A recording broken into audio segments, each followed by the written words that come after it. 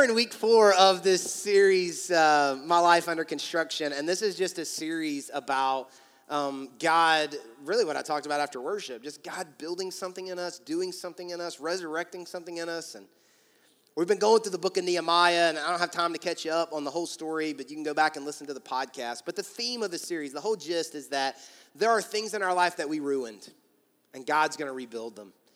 Things that have been destroyed, that God is rebuilding and redoing in our lives. And we've given all kinds of categories. Maybe it's your marriage. Maybe it is, your finances. Maybe it's your health. Maybe it's an addiction in your life that's cost you. Maybe it is, your faith, your relationship in God, a dream, a career, whatever it is. That all of us have these disappointments because we started out hoping and thinking and dreaming and believing that it was going to be big and great and awesome. And because of something done to us or something that maybe we did ourselves, we destroyed it. We ruined it. And now where we are at, we feel like it'll never be fixed, never be better, never, work. But we serve a God who rebuilds things that we have ruined, who gives us grace on top of grace. And so today we're going to be in Genesis chapter 4. Genesis chapter 4, verse 6. We're going to skip chapter 3. We're going to go back to that next week, but we're going to jump ahead to Genesis 4:6 today, and where we are in the story, Nehemiah, who was just a cup holder, a bartender for the king of Babylon, he finds out that his homeland, where his heritage is from, he never lived there, but his heritage has been destroyed, and the walls have been torn down, and he gets a burden for it. And so God gives him this burden. He decides, I want to rebuild it. I want to go do something about it. And so he asks the king for help. The king says he can go. He goes. He rallies the people. They're excited. They're united. Come on, we can do it. We can build it. And they jump in. And so we pick up the story in Nehemiah chapter 4, verse 6. And we're just going to read and focus on this one verse today. But here's what it says. It says, at last, the wall was completed to half its height around the entire city. So the whole project, when it's completed, took 52 days. So it'd be safe to say this is about 20 or 30 days into the project. They are now halfway done, which is incredible that the walls all the way around the city are now halfway built. And here's kind of the last part of the verse we're going to focus on. For the people had worked with enthusiasm. For the people had worked with enthusiasm. Everybody say enthusiasm. So we're going to focus on this. I want to talk about enthusiasm today and the importance of enthusiasm. Because anytime you are trying to rebuild something in your life, anytime you're trying to change the culture of your house or your family or the culture of your life, anytime you're trying to break free from an addiction or anytime you're trying to find new faith and when your faith seems dead, it requires enthusiasm.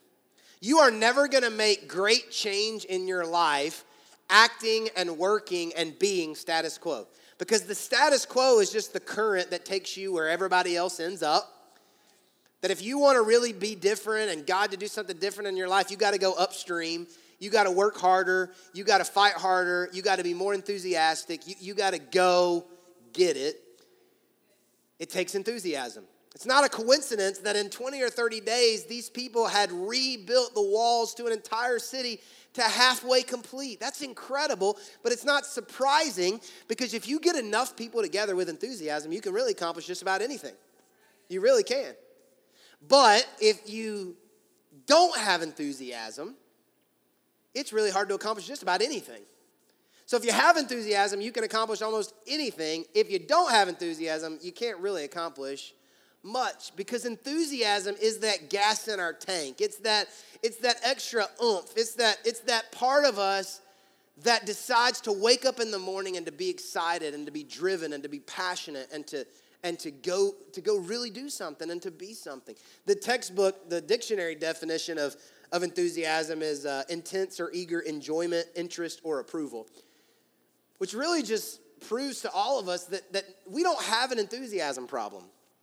Because all of us in the room are, intensely interested or enjoy something in life. Maybe you jump up and down and squeal like a girl when your team throws a Hail Mary, Maybe it's when you accomplish something at work or a hobby that you have, or when you see your kids, accomplish something. Or I never realized I had enthusiasm about kids' girls soccer until my daughter started playing. Now I have enthusiasm about it because I care, right? We won 9-0 yesterday. But anyway, so it's not about winning and losing. It's about having fun. All of us have experienced the rush of enthusiasm towards something new or something that we're trying to do. Like all of us, or most of us in the room, remember the enthusiasm that we felt when we set our eyes on a new girl or boy and wanted to date them and then maybe decided we wanted to marry them. There was no restaurant unattainable, no phone conversation too long, no outfit. I mean, whatever it took, we were enthusiastic. Come on, ladies, this is a good time to elbow your husband. We were enthusiastic about doing whatever it took to get the girl or to get the guy or whatever. I mean, we showered and put on cologne and, acted interested at the restaurant when they were talking about something that didn't interest us and ready to go to bed, but still just talking on the phone. Like, you hang up. No, you hang up. No, you hang up. No, you hang up. Okay, I'm going to hang up. No, you didn't hang up. You know what I'm talking about. So, all of us have experienced, or most of us have experienced that rush, that enthusiasm of trying to make that new relationship work. What about the enthusiasm of trying to get healthy and starting a new diet? Buying new shoes, gym membership, right? We can do it. And you probably did for a while. For a while you probably did. Just like in your relationship, you probably had that enthusiasm for a while. But something happens. You wake up one day and you have a bad breakfast and then you fall off. You don't go to the gym. Your marriage that you had enthusiasm about, it's not the relationship. It's not the same anymore. Maybe you was enthusiasm about a new career and that first day at the job and that new outfit for that first day at the job. And I'm going to climb the ladder and I'm going to do this. Maybe it was getting out of debt. You were enthusiastic about it, breaking the addiction. I can do it. I'm going to rehab. We're going to do it. We can do this thing. And we find ourselves where Nehemiah found himself and the people in chapter 4. The Bible says that it was halfway complete. I think that's so interesting. That a lot of times in life, enthusiasm can get us halfway.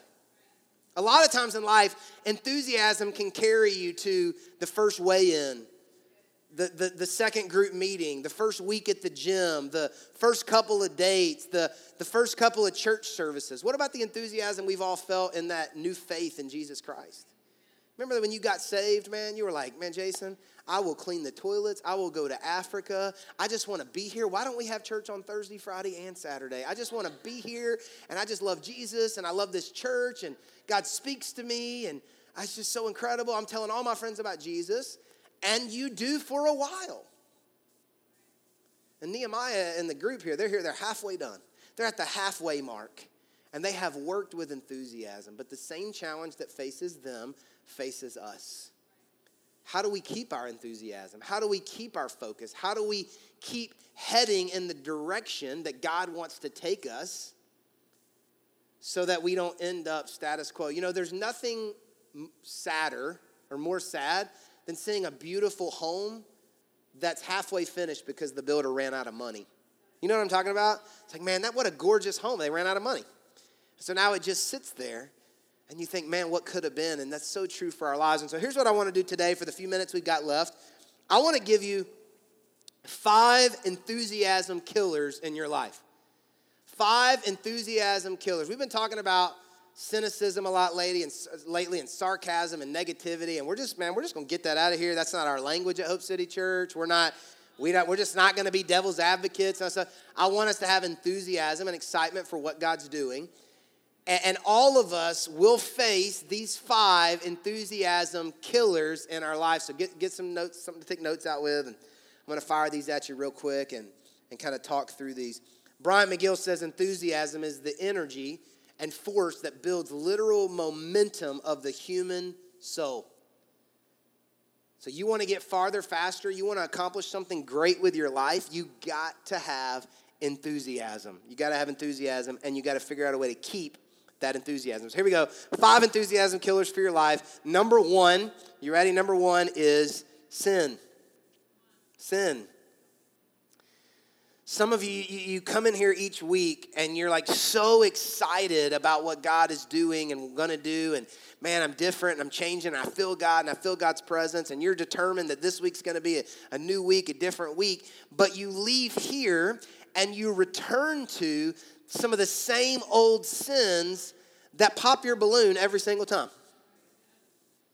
I don't want to get too much in your business, but I do know that like for some of us, like we're in a relationship with somebody that we're not married to, and they're not good for us, and they're dragging us down, and they have no interest in our relationship with Jesus, and so they won't come to church with you. They're not interested in that, and so you leave here jacked up on Jesus, and then you go home, and they pop your balloon of enthusiasm. And it's not just that you're with them, because we'll talk about people in a second, but it's the sin that's involved in that relationship. It's one thing to just be around them. It's another thing to sleep with them and to play house with them and to act married to them. And you're trying to connect something up, and that sin is messing you up. For some of you in here, it's this addiction, and you're like, man, I'm going to make it this week until Friday to lift. I'm going to be clean. But then by Monday morning or Monday afternoon or Tuesday, that addiction creeps back in. And when you engage in that sin again, you're leaking oil. You're leaking enthusiasm. And it didn't happen. It's not working for you the way that you thought it would work. And there's all different kinds of sins that we could list and talk about. And it's not about, is your sin better than somebody else's? Because all sin is the same at the cross. But it's just about the fact that for some of us, we wonder why we can't keep that enthusiasm very long. We've refused to address the sin in our life. It's almost impossible to keep enthusiasm about a relationship with Jesus and consistently do the same sins over and over again at the same time. It's almost impossible. David wrote in Psalm 32, verses 1 through 5, "Oh, what joy for those whose rebellion is forgiven, whose sin is put out of sight. Yes, what joy for those whose record the Lord has cleared of sin, whose lives are lived in complete honesty." And David said, "When I refused to confess my sin, I was weak and miserable," a la no enthusiasm, "and I groaned all day long. Day and night your hand of discipline was heavy on me." Look at this description. "My strength evaporated like water in the summer heat." David said, when this secret sin or when this consistent sin was in my life, I was dead, tired, exhausted, hurting. That's not enthusiasm, no momentum. He said, "Finally, I confessed all my sins to you and stopped trying to hide them. I said to myself, I will confess my rebellion to the Lord, and you forgave me, and my guilt is gone." And I would add to that, my enthusiasm's back. So it's almost like a double dose of enthusiasm, whereas sin takes it from you. When you confess your sin, get that secret sin out of your life. Maybe it's not even a secret, but do what it takes to get that consistent sin out of your life. You realize you've been 3 days clean. You realize that you have gotten out of that relationship. All the things that hold us back, it like doubles your enthusiasm because you realize you're getting rid of that sin in your life. And so for a lot of us in the room, the momentum killer for us is sin. It's sin. We got to get rid of it. And so my encouragement to you today is confession. My mic's messing up here. Hold on. Confession. Who do you need to talk to?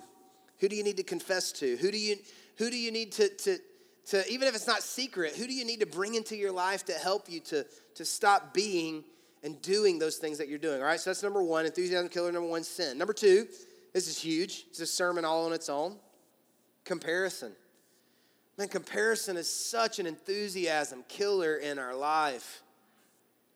You're excited, you're enthusiastic what God's doing, what God's changing, what God's building in your life, and you are feeling really good about what's happening until you start looking at what everybody else is doing. Scrolling through Facebook, Instagram, whatever it is, talking to your friend, and you feel like your marriage is going good till your friend went to Hawaii. And I was like, well, my marriage is struggling. It's like, no, they just went to Hawaii. You know what I mean? Like, I'm not a good mom. Look at that mom over there. Like, she homeschools and makes organic breakfast. And, like, it's just Fruit Loops, just eat the Fruit Loops.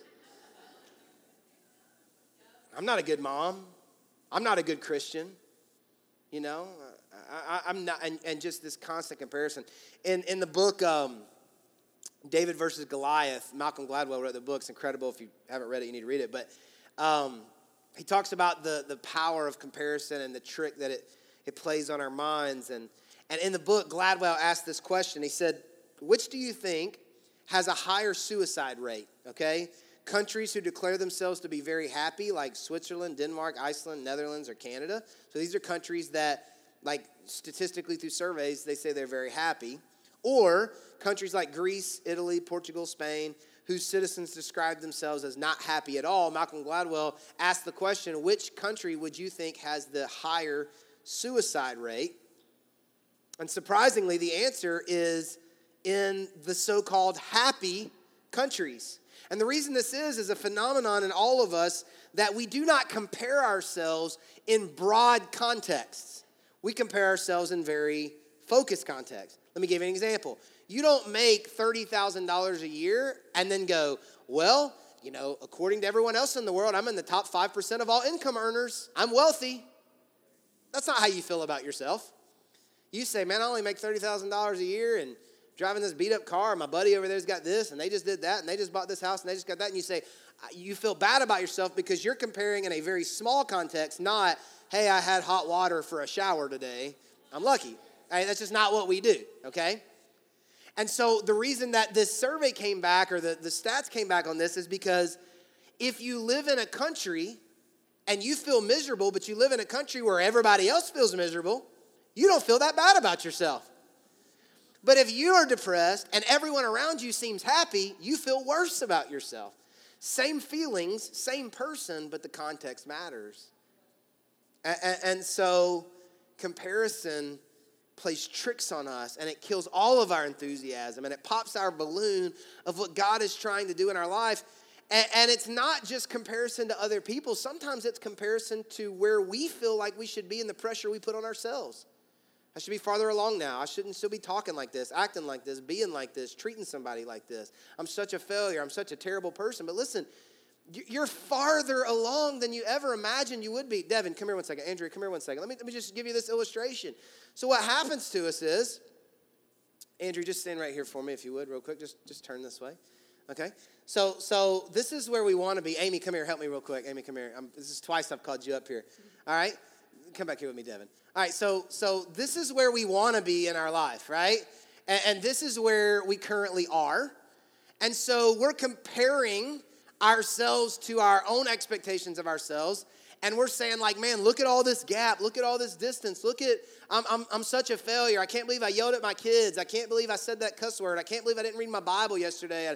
I saw that picture of, Andrea. She was reading her Bible with, the coffee mug as the deer pants for the water. And she had 6 highlighters. And, she's just doing all this stuff.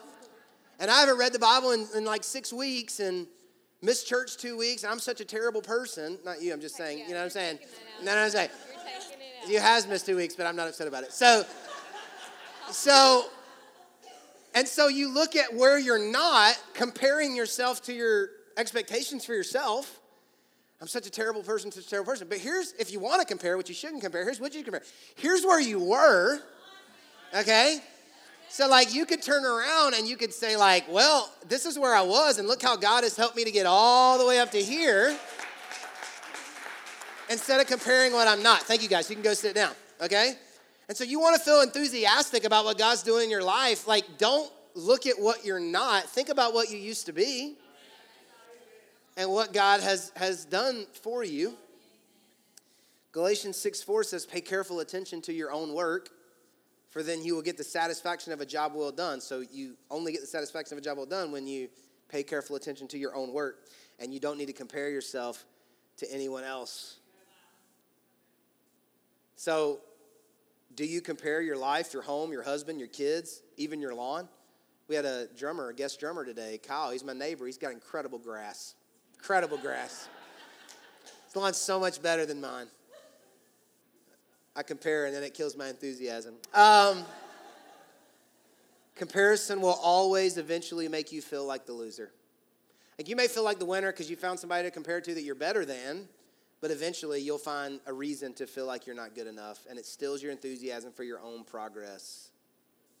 All right, so that's enthusiasm killer number 2. Number 3, what are those things that kill our enthusiasm for what God's trying to do and rebuild in our lives? Number 3, negative people. And we talked about this last week, and so I'm not going to take a bunch of time on it, but some of you can't figure out why you can't get where you want to go and be excited about what God's doing and stay the course, and you are just surrounded by leeches and like negative people, and they're constantly telling you what you can't be and what you can't do and what you're not going to do and how it's not going to work, and you got to get those people out of your life. You got to get them out of your life. Get them out of your life. Unless you're married to them, then we'll work through that, all right? But other than that, you got to get them out of your life. Because there's nothing worse than being enthusiastic about what God is doing in you and dreams and desires, and there's nothing worse than having that enthusiasm saying, man, I'm jacked up on Jesus and we're going to do it. And then you get around somebody who thinks they're helping you and doing you a favor, and they just pop your balloon. And so I've always kind of felt this way, but we've been talking about it a lot lately, and it's just kind of been brought to my attention again. And so I've just kind of recommitted myself. Like, I am not going to put myself around negative people. I'm just not going to do it. Like, I will turn you down. I'm not going to hang out with you. I'm not going to take your phone calls. Like, you can talk to Andrea or Joy. Like, you're not going to talk to me. Like, it's just too depressing and too distracting. I mean, you let a negative person get in your head, next thing you know, 3 days later, you're in a bad mood because you've been thinking about their negativity. But man, there is nothing that helps enthusiasm like getting around people who encourage and believe in you and pat you on the back and show up to bail you out of jail and tell you it's okay because you're not going to be there again. God's got great plans for you. And like there's nothing that makes you feel more enthusiastic about what God's doing in your life than somebody coming along and saying, man, you're doing great. God's got you. God's got plans. Don't you quit. Don't you give up.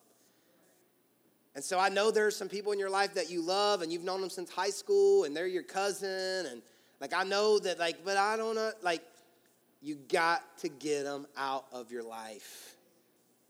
And they'll say, well, you're too good. Look who forgot where they came from. Whatever. That's just being more negative. Whatever. Thank you. Thank you for affirming what I believed about you. And I'm out. Okay. I took some cold medicine this morning. I'm pretty fired up. I'm starting to feel loopy.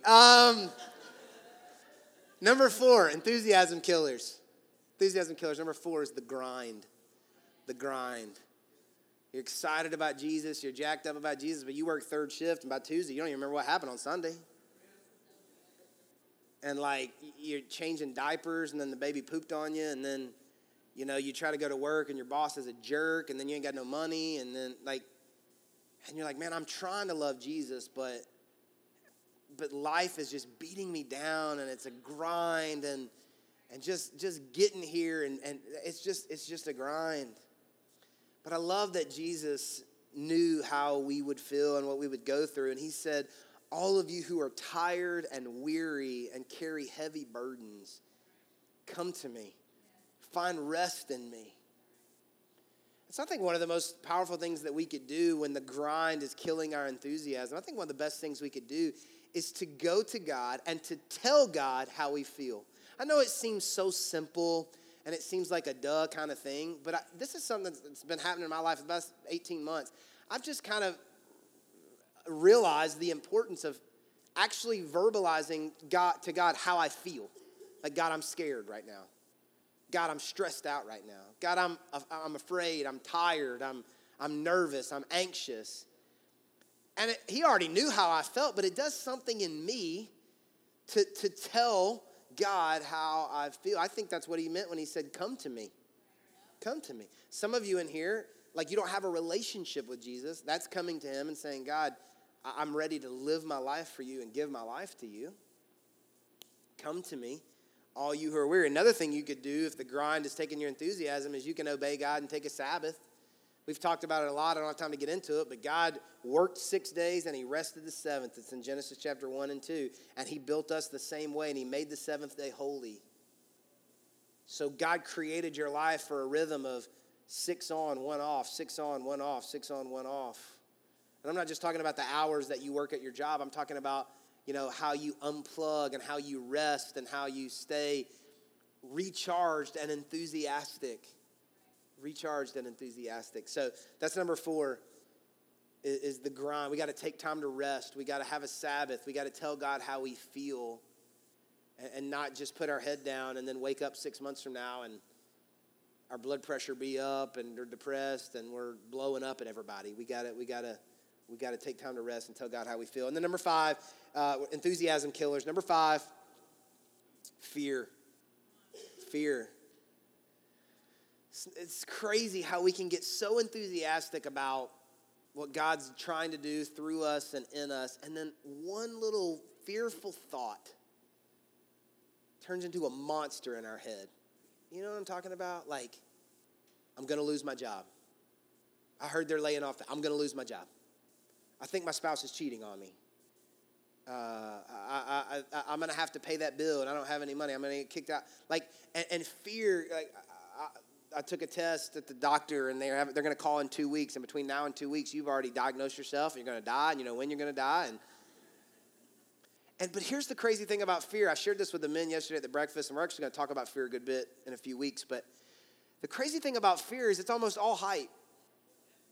Because the reality of what happens to us is almost never as great as the fear that led up to the event. So the monster of fear in our head builds it up, builds it up, builds it up, and it almost never lives up to the hype. Physically or emotionally or whatever it is, it's like it's just never as bad as we built it up to be, but fear zaps all of our enthusiasm, pops our balloon because we're so afraid of what's going to happen. Some of you in here, God has put a dream in your heart, an idea, a business, a ministry, something that he wants to do through you in your life. And you get so enthusiastic every time you talk about it, and every time you dream about it, and every time you plan for it. But then you get afraid because you have to live by faith and act by faith and walk by faith. And you're just, and whenever you begin to get afraid, it just pops your balloon. You got no enthusiasm. I read recently about the African impala, the animal, the African impala. I didn't know this, but the African impala has the ability to jump 10 feet high and 30 feet long.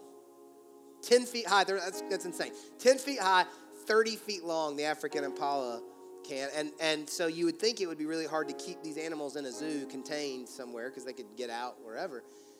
It's actually not hard at all, because what's crazy about the African impala is that they will not jump if they can't see where they're going to land. And so what people who own them and train them do is they just put a 3-foot wall beside them.